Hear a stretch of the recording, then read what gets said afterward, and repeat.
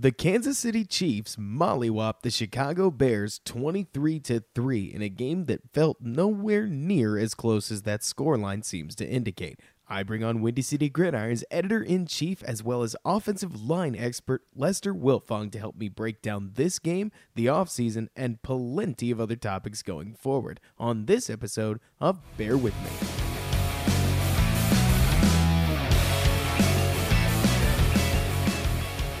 What's up, everybody, and welcome back to Bear With Me, a Chicago Bears podcast hosted by yours truly, Robert Schmitz, on this, the Windy City Gridiron Podcasting Network. And you can probably already hear him, but I've got with me Windy City Gridiron's own Lester Wiltfong, which honestly couldn't have been better timed, Lester, because the last time I had you on was after that nasty loss to the now, I believe, 5-10 Los Angeles Chargers. And here we are after another crushing defeat to Kansas City, which, look, the circumstances are obviously different. I'm not equating the two teams. Kansas City, way better team than the Chargers. But that feeling after the game of, oh, man, that was rough, that has remained the same. So I think what you're saying is you only book me when the Bears are going to be bad and I'm the jinx. It's one of those two. Either I have some incredible foresight or you're the jinx. But yeah. I think a 2-game sample size is a little weak for that. Okay, I'm with you. Either way, what were your first thoughts of the game? You know, the game started off bad. I mean, I wasn't a fan of the play calling. I wasn't a fan of having Mitch run. You know, I think he ran on 4 plays in that first drive there. I mean, the Bears were driving a little bit there in the first drive, but I just didn't like the play calling overall. It was kind of like Matt Nagy was kind of, I don't want to say the moment was too big for him, because obviously I don't know that from him, but you know, it was a big game for him. He was going up against his mentor, a guy who brought him into the league, and he was on his staff for, I think, 8-9 years, something like that. So I just don't understand what was going on there in the first drive. And once that was going on like that, and then of course the Chiefs come out and score right away, I just knew this game was going to be ugly from the start and through the whole thing, and exactly what it was. It was just a 3-phase horrible game, top to bottom. Oh, just brutal. Oh, it was brutal. All right. Now, one thing, because I have to piggyback off something you said there, because Lester, I think you stumbled onto probably what I think is Matt Nagy's biggest flaw as a coach. So us fans and analysts, we look at situations, I'm sure you do this, I know I do it too, where we look at a game, we say, okay, the Chiefs defense, they are 13th in DVOA, they are 6th against the pass, and they are bottom half against the run. Okay, so running's probably the better bet, and they're probably going to stop us if we try to throw the ball. Did you say that? I know I did. Yeah, and I did a preview for Odds Checker. I do a little moonlighting with that site, and that was my takeaway from looking at the stats is, the Chiefs have had a much better defense the last half of the season, but you can still run on the Chiefs, and that's what you have to do. You had to come out there and run against them. And I thought the Bears did a pretty good job with the pistol. It still gives you a shotgun, but it gives your tailback more of a downhill look, so it gets them on the move. It's not just turning and giving the ball to make a decision there on the line. So I like the use of the pistol there, but I don't know, just the whole thing didn't get a good feel for me as far as the offense. And then, of course, the offensive line wasn't the best, and that's been a problem this whole season in the run game. This offense is just, we've talked about it, this whole season, we on the podcast or on the site, it's just so much of this offense is broken. And again, is it Nagy? Is it Trubisky? Is it a little bit of both? It's a lot of stuff. It's just a whole lot of broken offense here for the Bears. Exactly. And to continue with what I was saying there, so we all thought, I did, you did, everyone did, that the Bears were probably going to have their best opportunity running the football. The trouble is, and I know you've seen this, we have seen it all season. We honestly saw it in 2018. Matt Nagy doesn't seem to want to start out doing what his team is good at, which is, let's look. I know some people are going to disagree with me, but of the two sides of offense, running and throwing, the Bears are better at throwing. They obviously find their identity in throwing. I don't really care what Matt Nagy says about, we don't know what our identity is. It's throwing the football. But Matt Nagy is willing to effectively say to him, he's willing to play that brain game. Well, they're probably going to take away this, so I should just do this. He won't actually attempt what he's good at. He'll just mentally take it away himself. And like you're saying, when the Bears started out with, what was it, 6 straight runs and a pass that was, pass wasn't perfect. But either way, they started out with a somewhat meek game plan that relied on offensive run blocking that just, like you mentioned, it's not been the strength of the team this year. That's not what you want to be hitching your wagon to. But that's what we started with. And if there's one critique I have of Nagy, if I had to pick one this season, it's the fact that he seems to take his own, he seems to hide his own hand behind his back, assuming the defense will take it away for him. Sometimes I think you just got to go out and do what you're best at. The Saints don't not throw with Drew Brees. Seattle doesn't not run the football. I mean, these teams that found an offensive identity, they roll with it. And the Bears don't do that. And lo and behold, the offense doesn't seem to have an identity. Now, what is it, 16 weeks into the season? It'd be too late if they found one next week. But either way, that's been a problem. It stayed a problem. And it got us down 7 immediately. Yeah, I had a feeling that, with the game how all it was, Nagy versus Reed, Trubisky versus Mahomes, I had a feeling that Matt Nagy was going to come out a little more aggressive, try and push the ball downfield a little bit, try and, catch the Chiefs sleeping. Because, of course, if you look at the numbers, you would assume the Bears are going to try and run the ball. So, that's not the Bears' strength. Obviously, this year, honestly, the Bears don't have a strength on offense this year. I mean, the whole offense has been bad, but you got to try and do something. And I thought they would come out a little more aggressive. I'm looking at it right now. It's Mitch Trubisky. He had the first 2 carries of the game. Yeah, there's some read option stuff in there, but I'm just not a fan of the way they started. And then they started kind of passively. And then, of course, the first drive, like I said, they moved the ball a little bit. They picked up a few yards. But then, of course, Mitch Trubisky steps out of bounds on a 3rd and 13. He loses 8 yards just stepping out of bounds. And that's inexcusable. And then in the very next series with the Chiefs, we saw Pat Mahomes chuck it out of bounds. I think he had 2 or 3 of those reads outside the pocket. He just flipped it out of bounds because, that's the smart play. I've written about it a few weeks ago on Sack Watch. Football is a game of inches. Do not give away an inch. There's just no point to it, especially when it's in the rules now. You're allowed to just flip it out of bounds. It wouldn't have been a very difficult play to make. Save your punter that room, because who knows, those 8 yards in the long run, it doesn't matter, but it just shows a situational awareness that he hasn't had this whole season. And that's why he has taken the most sacks has been on him in this whole season. Absolutely. I mean, it's been crazy. And I'd be intellectually dishonest if I didn't go there, Lester. The big story of this game, especially given that the Bears didn't have anything to hope for in terms of playoffs, was going to be Mitchell Trubisky and the guy picked 8 picks after him, Patrick Mahomes. That was the story. It was always going to be the story. And you hit on it immediately. One of the most frustrating things for Bears fans tonight, certainly for me, was it felt as if Mitchell Trubisky and Patrick Mahomes were running fairly similar West Coast style offenses. Now, don't get me wrong. Tyreek Hill, way better than anybody we have. Travis Kelce, he's a lot better than Jesper Horsted. I mean, the Reed offense has weaponry, and Patrick Mahomes is one of those weapons. So I'd be dishonest if I tried to pretend that Trubisky and Reed are in the same, or Trubisky and Mahomes are in the same situation.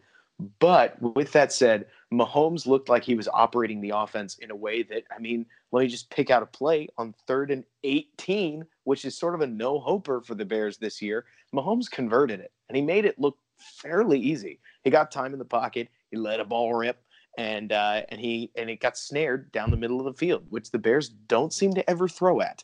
I mean, Mahomes got – I don't know if you saw this, Lester, but it looked to me like this was one of the Bears' pass rush's best games all season. I mean, maybe second best to the Week 1 game against Aaron Rodgers, where the guy got no time, period. But Mahomes handled it like it was a walkthrough. I mean, he made this game look easy. And that in and of itself was, I mean, in one sense, it's impressive. In the other, it's extraordinarily disheartening if you're a Bears fan. One thing I noticed in the game is Mahomes, his pocket presence. I've watched some of his games, obviously, because he's one of the better players in the league. So I get a chance to watch him, whenever I can. But, just against the Bears pass rush, they only got 1 sack. They had only had a 1 quarterback hit. But they did get a little bit of pressure on him. They did make him uncomfortable back there. And, He just stands so tall in the pocket. I mean, yeah, he can scramble with the best of them, but the thing that Mahomes does that the truly great students, some that me and you talked about, a couple weeks ago, is when you're in the pocket and you step up when the pressure's still around you and you're still getting touched and hit by the defenders, able to stand there, eyes downfield, and make a strong throw. That's something that Mahomes can do. That's Mm-hmm. what some of the greats can do, and the Bears don't have that guy. He has the physical tools to do it, but he just isn't making those plays right now. Mahomes, he's on another level, and that's just the way it is. And it's unfortunate because Trubisky's always going to be judged against that. And then, of course, next year the Bears are going to play the Texans, so he'll be judged against Watson. Ugh. But with Mahomes, he's just that's just the guy. And yes, there's no way that Mahomes would have been taken that early in the draft. I don't think anyone had him that high. Nope. But here we are. I mean, this is what it is. And now he has a chip on his shoulder. We saw him counting down to 10 players on his finger. I'm not sure if that's what he was doing on the sideline there. I mean, I'm sure someone will ask him after the game, but he has a chip on his shoulder because he was the 10th guy taken. He understands that he could have been in Chicago, could have been in a lot of places, and he landed in a perfect spot for him with a lot of weapons and a great head coach and a great scheme. Truly perfect. I mean, perfect. You're talking about a quarterback in Alex Smith that, now look, Alex Smith has had a sort of funny career in that he had this happen to him twice, but Alex Smith suddenly found out he was the bridge quarterback. He handled it with grace. He coached up Mahomes as best he could, and obviously Nagy helped out with that. And Mahomes came out the next year and won the MVP. So for the Bears fans that say, "Oh, you guys are being unfair. You're comparing a former MVP to Mitch." Yes, he was an MVP. But what was amazing to me, I don't know if this dawned on you at all, Lester. I'd love to hear your thoughts. I was amazed at how many things Mahomes was doing that I thought to myself, wow, I haven't seen Mitch do that in forever, if ever. Like you expect guys to be able to do specific things. If most quarterbacks are limited in some capacity, but they can offer you one thing or another. To enlighten Bears fans on the conversation Lester and I had, I was asking him what his thoughts were on strong quarterbacks that stand tall in the pocket and when to pin something on a quarterback and when to pin it on the offensive line. And the example that I gave Lester went back to week 2, if Bears fans remember it.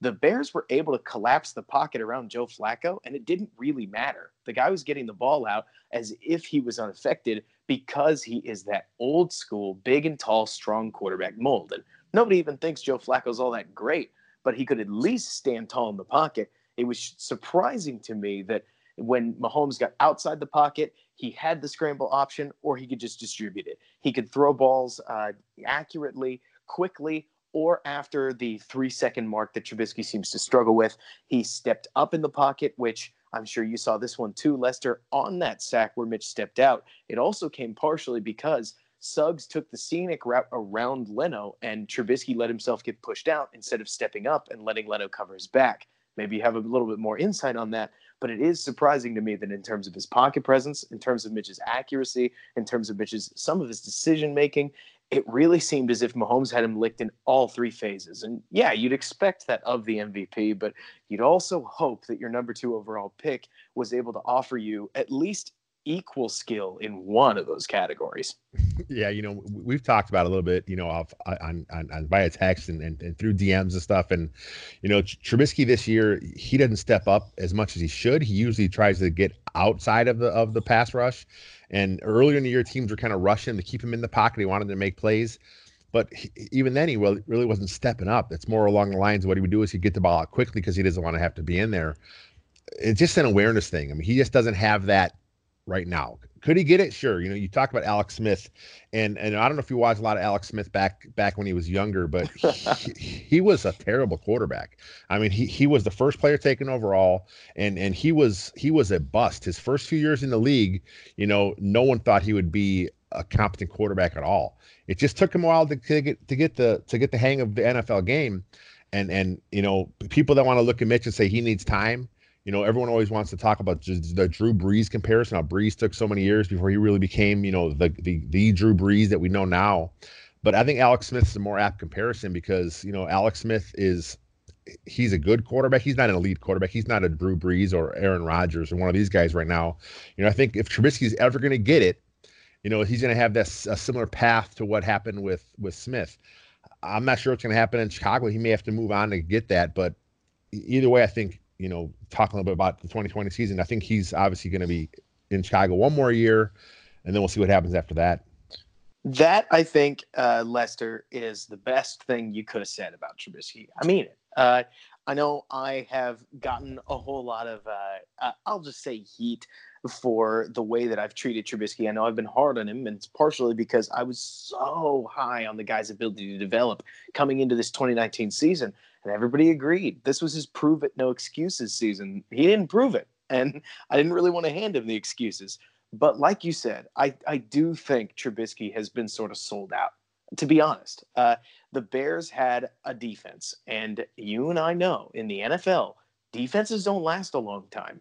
And Pace had picked a much more developmentally minded quarterback. You said it. I still remember listening to you, disagreeing with you at the time. Lester, you had me licked. You wanted Deshaun Watson. If Watson was on the Bears, he's probably the more pro-ready quarterback, and who knows. But this is a post-game podcast, so let's not dwell on that too long.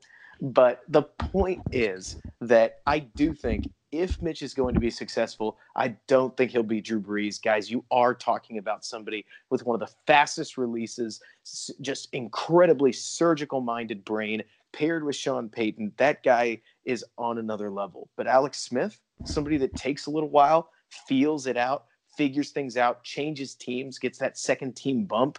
Mitch could do that. I mean, that's on the table. It's certainly more realistic, in my opinion, than the Breeze thing. But I don't know. I really don't know, Lester, if Mitch may need time to become a decent and successful quarterback. And I really don't know if Chicago has the time to give him. What do you think? We live in such an instant gratification society. That's what it is now. Everyone wants everything now. And with Trubisky, he's just not there. I mean, we've seen flashes a year ago. I mean, I was like a lot of people. I expected him to take a bump this year. It didn't happen, and you know what? He could still turn out to be a guy that can run to be a top line franchise type quarterback.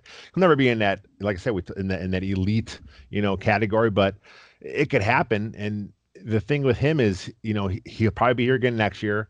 We'll see who they're going to bring in as competition, because let's face it, you have to have someone in there. You have to have a guy you can lean on in case, things go south again, similar to what happened in Tennessee this year with Mariota and Tannehill. Mm-hmm. You got to get a guy. And whether Trubisky, takes that step, like we all thought he would take, a one-off season ago, maybe he'll take it this year.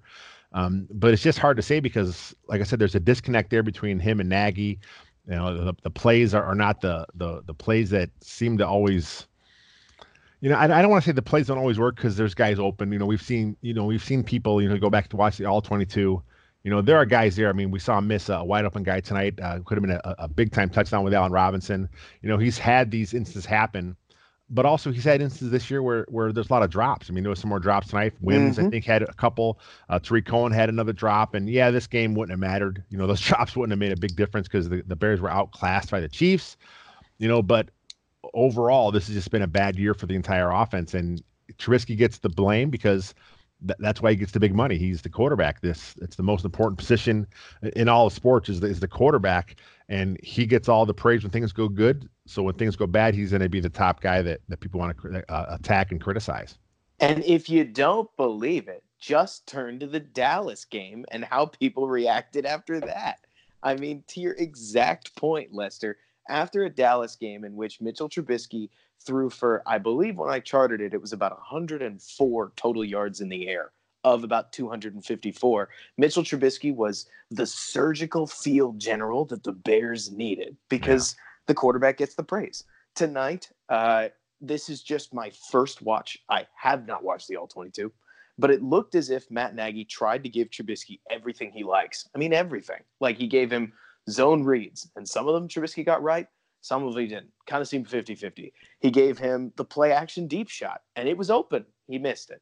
He gave him short routes out to the sidelines. He got some of those. Some of them didn't go so well. And then down on the end zone, that throw to Miller, that was a throw that Mitch loves. He's converted that a lot, and he missed Miller way wide, let alone the fade that, I mean, it fell a little short. Look, that was actually much more something that I know you and I saw in camp, that he's had a tendency to leave those short. I'm not sitting here trying to say that everything's Trubisky's fault. I am trying to say that some of the earlier mistakes in the game did seem to come from the quarterback position. And that leads us back to this terrifying, or maybe not terrifying as much as it is annoying, chicken and egg discussion that Bears fans have been having all season. Is Matt Nagy as bad as the quarterback is making him look? Or like maybe, or does a better quarterback make this offense better? Because let's be real, Lester. Allen Robinson is a legitimate number one wide receiver, but is he a top 10 wide receiver in the NFL? I don't know. Do the Bears have a viable second banana? Maybe if Anthony Miller steps up, but Taylor Gabriel is probably not around too long. They certainly don't have a tight end. The point is, I could rip through everything.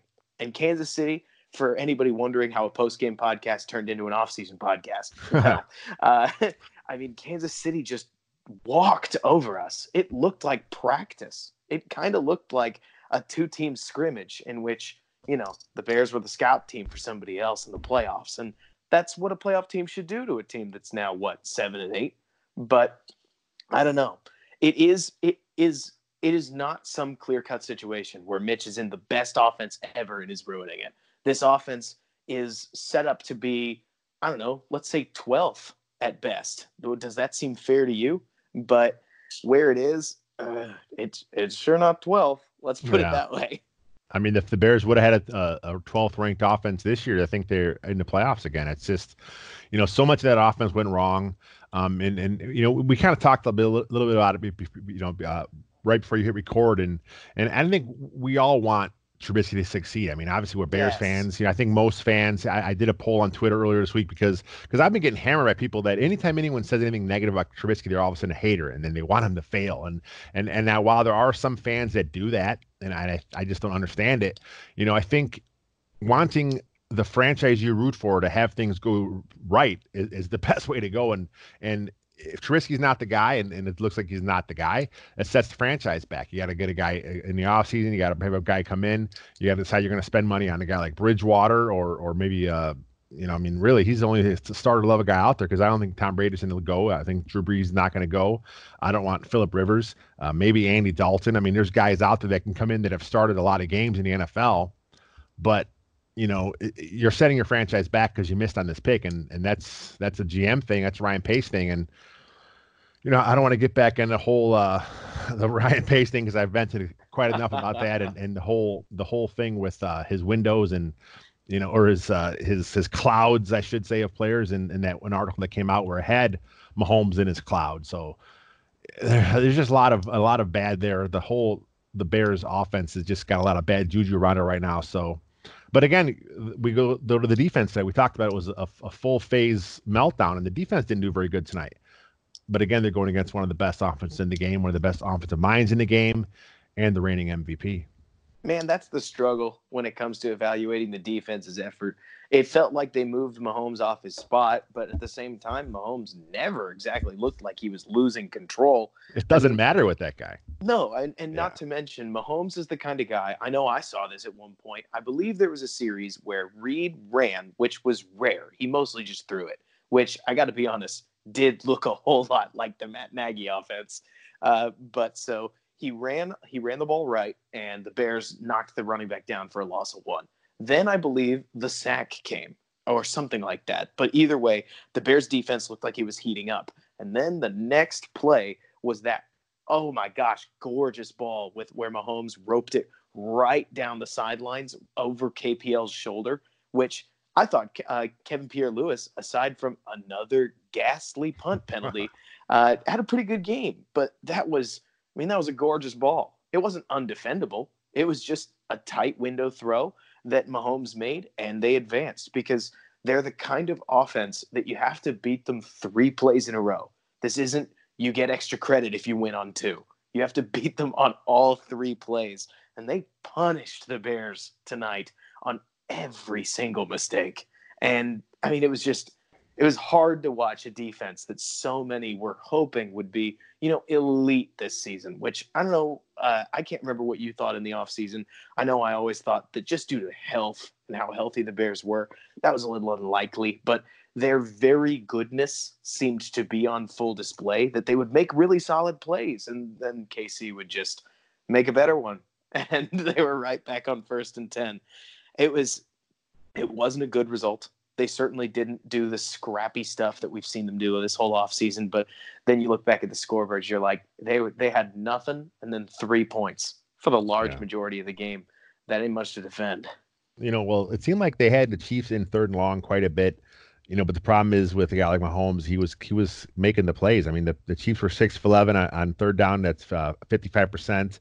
And they just made the plays when they had to make the play. That's what the good teams do. And when you have to make a play, your playmakers come through. And that Chiefs offense, they have a lot of playmakers all over the place, and it's just you can't keep them down. I mean, it's a lot. It's asking a lot, and especially when your offense is doing nothing. There's just no way to make them one-dimensional because the Chiefs didn't run the ball very well until the very end there when it was pretty much the game was over.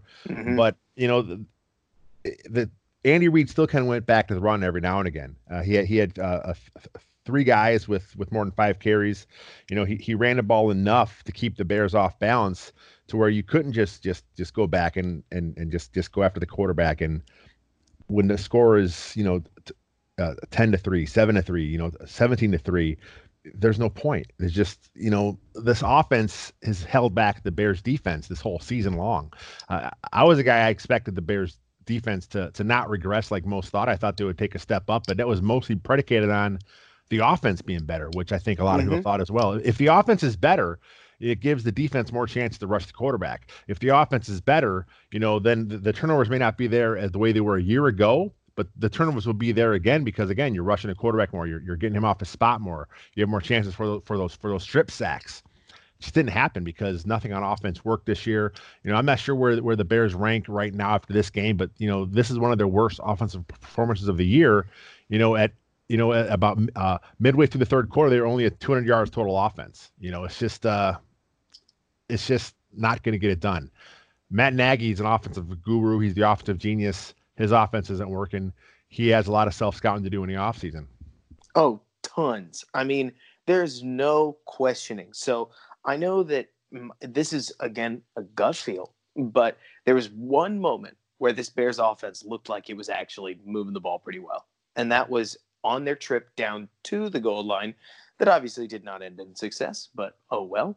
And in that moment, I remember if there's one thing that dawned on me, it was that for the first time, just about all game, Trubisky had hit all of his marks. He had a 2-yard, or he had about a 6-yard slant that he put right where Allen Robinson needed it. He carried the ball forward for another about 12 yards on 3rd and 2. And then on the subsequent play, I believe it was, he had a play action rollout, hit a guy about a 7-yard gainer, set up a 2nd and 3. And from there, we ran the ball, and picked up like 30 yards. Neat. Good stuff. Offense looked sound.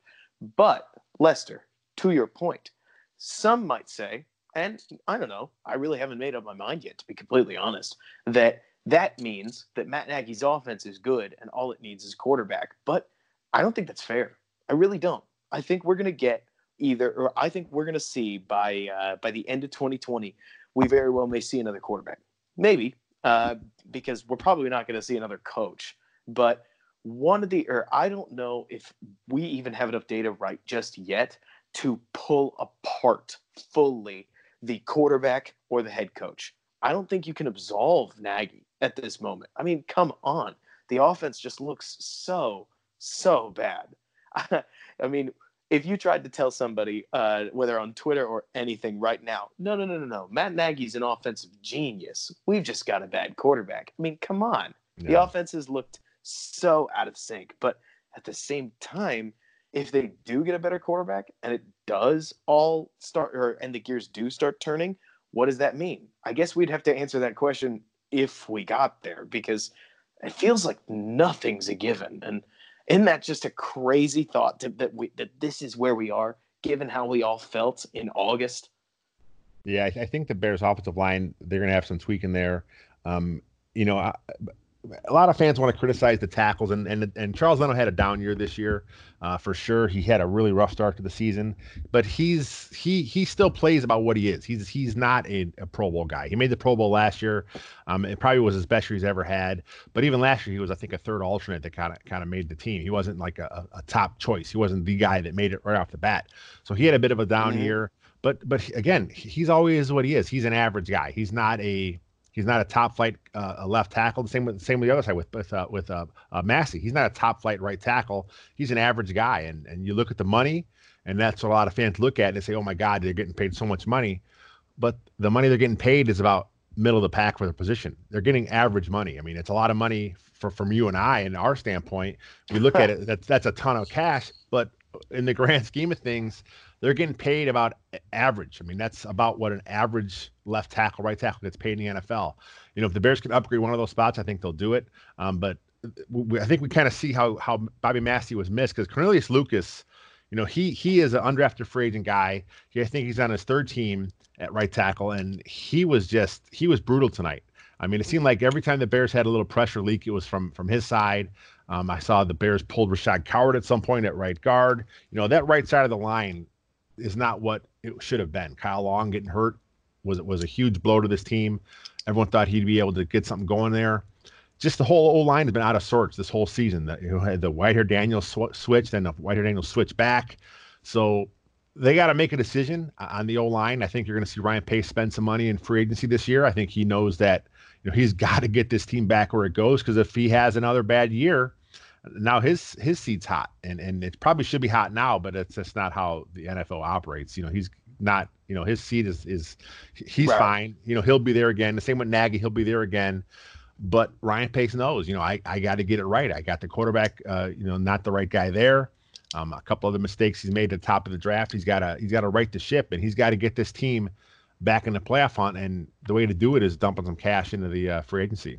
I mean, I'll tell you what, Lester, that's what I think is so funny about the way people have talked about the offensive line. So, look, I'm not – if you asked me, are you happy with Charles Leno's play? Well, I mean, I guess in a vacuum, maybe not. But then again, I've got something I'm writing up on Leno specifically, because I think – I mean, tackle is such a hard position to play, and I'm sure you'll be the first person to chip in on this.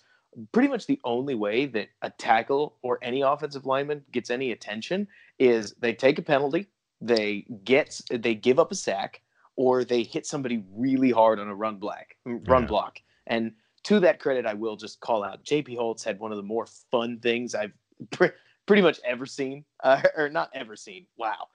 Been a while, recency bias, but that block he had on one of those Montgomery runs was fabulous. Yeah. But either way, of those three things, only two of them apply to Charles Leno, because he's not a heavy-set run blocker. That's not his game. And this season, it is wild that when you take a look at the five guys on the offensive line, let's go right to left. Bobby Massey, do you upgrade him? I guess probably not, but I think he's more realistic of an upgrade to find than Charles Leno, because I think it's easier to find right tackles than left tackles, unless you're starting Tua Tagovailoa, and then, of course, you need your right tackle to play left tackle, but different conversation. Lefty quarterbacks, ha, ha, ha. Rashad Coward, I think he's getting replaced. I don't know what you thought. I mean, Ted Larson coming in was as much of a gimme as we were going to get there. So you need a new right guard, straight up. Center, well, Cody Whitehair looks pretty solid, but they've already shown they're willing to switch James Daniels. So what do? Do you leave Cody Whitehair at center? Sure looks like he's the better choice there, but of course now you've got somebody that you drafted to be a center playing left guard. And I mean, I know you and I have kind of talked about it. James Daniels didn't take the step we wanted him to this year. Hopefully he can next year, but that brings us to left guard. Whatever you decide at center brings you there. And Leno's just about the only lineman that I can look at and say, for better or for worse, he's going to be exactly where he is now in 2020. I mean, this whole offensive line is just, it's got a lot more question marks than I thought it did coming into this 2019 season. Has it surprised you? Yeah, I mean, I thought this would be one of the better units on the team. I mean, I thought they had a really good year last year overall. Missing Long, having Long not be able to come back from the surgeries and recover like we all thought he would, and it wasn't just us at the site. I mean, this was a lot of people thought this. A lot of people thought that Kyle Long having a off season with no surgeries to recover from. A lot of us thought that he would be able to get close to that Pro Bowl level. Yeah, he's a little older, so maybe getting that hit an exact Pro Bowl play wouldn't be in the cards, but we thought it'd be close to that level, and it would help solidify this line because the problems he had last year was at that spot. Missing him, and even when he did play, he was a shell of his former self. I don't think he was ever right. I mean, he played a lot of reps in the camp. I mean, he was there every day. He didn't miss a beat. Maybe he just wasn't ready to go. And at some point, you got to wonder why didn't the coaches notice that he just wasn't the same guy. I know you can't go live all the time in practice. That's not something you can do. But at some point, somewhere, I think the Bears kind of dropped the ball and not replacing him earlier. I was on Bill's podcast earlier this year, and it was before they made the actual switch, and we were talking about it, that he just wasn't playing right. Whether it was injury or whatever it was, he didn't look right. And at some point, the Bears had to make a decision, and they eventually ended up doing that. And then with Rashad Coward, I like the tools there. I think he's a physical presence, but the techniques never come around. I mean, he's had a few flashes, but even in this game, I watched him earlier in the game, and he was just getting beat off the snap. He seems to lunge too much. He doesn't move his feet like he should. Coming inside the guard should have been a little easier for him since he was a D lineman in the past. It's not as reliant on being a technician as it is out at tackle, but he just got sloppy, and it just that's why they had to bring the change with Ted Larson. And I hope that we see Alex Bars. I think he's a guy that has the technique. He just need to have get the NFL game under his belt. And one thing about O-line coach here, he doesn't like playing rookies unless he has to. That's probably why we didn't see Alex Bars, but maybe with a full week to prepare, knowing that right now they know Coward is not the guy, maybe they get Alex Bars enough reps and they see if they can get him in there and at least split some time with Larson at that right guard spot.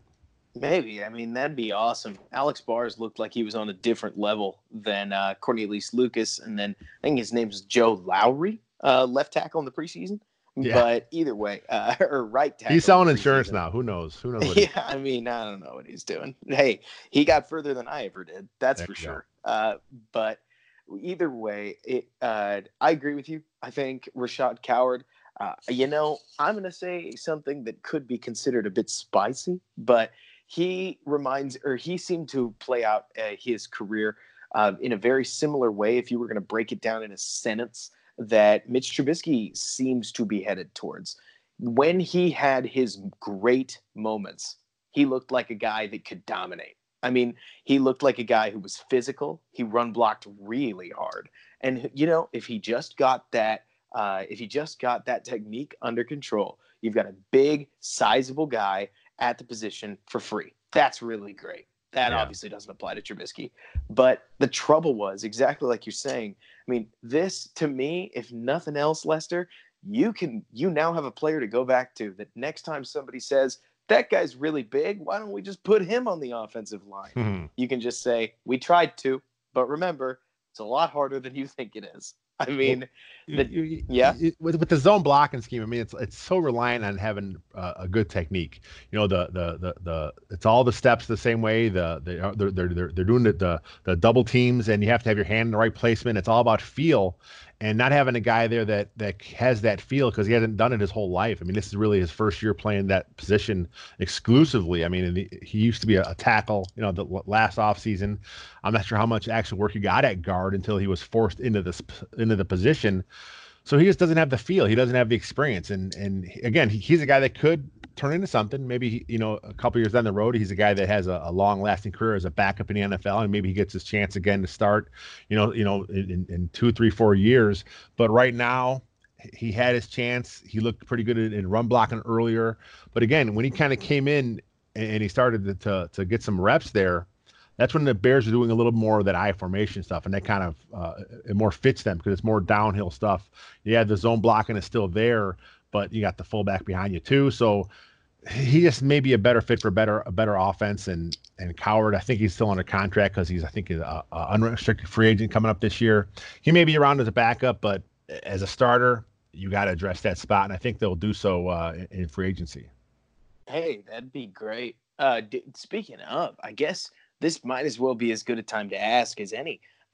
Just quick thought, Lester, whether if you had to pick between addressing the problem in free agency or addressing the problem in the draft, which do you think is more realistic? Obviously, not taking into account that you do not have the whole draft class memorized up and down. Yeah, for right guard or for just general. I guess right guard, namely, because that's obviously something that just has to be addressed. Yeah, I think they got to get a guy. I can't see him spending too much because we look at what's going on across that offensive line, and teams don't like spending. They don't like allocating that much money to one position, and you already got your tackles, getting pretty good money. You got Cody Whitehair making pretty good money, so that's three of those guys making pretty good coin right now, and it'd be nice to find a guy in a draft. And I think they're going to double dip. I think they are going to sign a guy that they feel comfortable starting if they have to. But I think they are going to get a guy at some point in the draft because, you need another young guy coming up like James Daniels, who, I still have high hopes for Daniels. He had a good rookie year. He's been pretty good this year. Absolutely. The move to center kind of slowed his development a little bit because it didn't take off like, we all hoped it did. But he's still a guy that has a lot of upside. He is a good physical player. He has good movement skills. He can get out there in the zone. He's good for the scheme because that's what he did at Iowa as well. But you need another guy. You got to double dip at that position. That's something Ryan Pace has done in the past. He's double dipped at spots where he knows he has a weakness, and right guard right now is a weakness for the Bears. Mm-hmm. Well, let's bring it full circle, Lester. What were your? I think that's a good plan. I mean, it's as good as any. Certainly, we've got months and months to talk about the offseason here coming up. But coming back to tonight's game, I guess we'll finish with some just generic final thoughts. I thought this offense looked like it has, pretty much all season. It seemed like it tried a whole bunch of different things. It went with some play action. It went with some old school West Coast. It went with some new school, like Nagy stuff. It tried a reverse thing that Miller dropped, and it just failed to execute on every level of the game. And that seemed like Casey obviously came out firing, but for some reason, I have a heart for the defense in this one where it reminds me of baseball, Lester. In baseball, more than just about any sport I've ever seen, people are willing to acknowledge when a pitcher places the ball perfectly on the corner and strikes the batter out. Everybody sort of shrugs their shoulders and says, man, that was a great pitch. And in this one, I didn't see quite as much defensive failure as I saw offense, like a really good offense that the Bears were up against. And again, maybe that's wrong. And maybe when I go back and rewatch it, I'll see something different. But tonight, the Bears needed their offense to step up. They did not. That you could describe that as a microcosm of their season.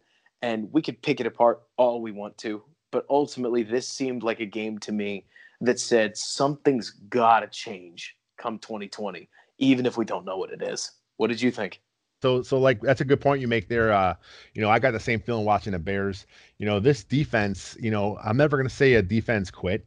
I just don't think that as an NFL player you have that in your makeup. You don't get to this level because you're a guy that quits when things don't go your way. But I think at the end there they kind of got a little just beat up because there was just on the field so much. The Chiefs were running a lot of stuff at the end there, and I think that there were some plays there, like you said. The Chiefs are just a better offense. They're going to get theirs. There's just not, you can't stop them. What's that old line? You only can hope to contain them, and that's what the Bears tried to do. And again, with no offensive presence at all, it's kind of hard to expect your defense to do everything. There were a few bright players here. I think you mentioned Kevin Pierre-Louis. He looked good.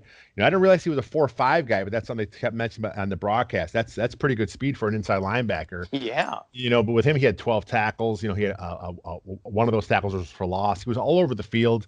He looked pretty good in coverage. Nick Kwiatkowski, again, he had 11 tackles. He's a guy that's making himself some money here in the offseason as a free agent. So there were some positives, but at the end of the day, that offense for KC, they're going to get theirs. I didn't expect the Bears to be able to score with them. I just thought they would be a little better than just 3 points. Dang it, Lester. There's not much I can say to defeat that. I mean, that's perfect.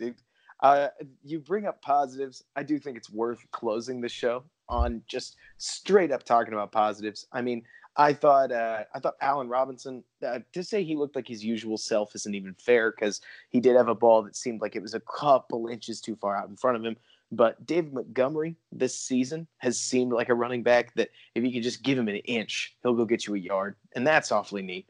I thought that it was really hard to evaluate the defense overall, but Leonard Floyd seemed like he played pretty well. I know there was one play where I believe it was him who lost contain on Patrick Mahomes' big touchdown run, but at the same time, that was also a play where Pagano decided to dedicate not one, not two, but three defensive players to covering Travis Kelce. And I mean, as soon as he stopped doing that, Kelce decided that he'd just tear the Bears up. So this was a dismantling, but the Bears do have some players. It's not like they're a wholly inferior team in the future, but tonight they sure were. I don't know. Any other positives that you got? I mean, if you this is not the game to look for positives, but there's playmakers on the team. It's just a matter of getting the offense working. And like we talked about, as Bears fans, it would benefit us and benefit the team and benefit the franchise if they can figure it out with this current group. I just don't think it's going to happen, but you got a guy like Robinson, you got a guy like Miller who has had flash this year. Tariq Cohen, for some reason, has taken a step back this year. I'm not sure how much of that is just the offense, not featuring him like he did in the past, but, even as a receiver, he had a lot of stuff where he lined up as a receiver early in the year, and now he's doing a lot of stuff out of the backfield. But then you mentioned David Montgomery, and he's a guy that he runs so hard. He just needs a tiny bit of a crease, and he'll get some yards there for you. And all the dancing he did early in the season, he does not dance quite as much as he has earlier now. Now he has a tendency that he wants to hit it when it's there. The problem with Montgomery is it's not always there for him right now because the offensive line is just not run blocking. So, but I don't want to go negative. I want to stay positive. So with the tailback situation with Montgomery, I think the Bears have their guy moving forward. Mm-hmm. Now let's just get a couple tweaks here and there. Man, it's a rough one to look for positives. But, at this point, that's all we got is what's coming up next season. So as Bears fans, we got to hope. That's all we got left is our hope that the Bears can get things turned around on offense, get a quarterback, whether it's Trubisky figuring it out or whether it's a guy coming in, and to get things working so it just gives enough of a pressure to get kind of where it was at least 2018 Bears, to where the offense does just enough and the defense can do what they do. It certainly would be the clear-cut easier path, wouldn't it? If Mitch Trubisky could turn in, let's say, Gardner Minshew numbers. And for those of you who don't know, because I look at it every week, shamelessly, Gardner Minshew is currently putting up the 16th ANY over A. I don't know if that accounts for this week. In fact, I bet it doesn't.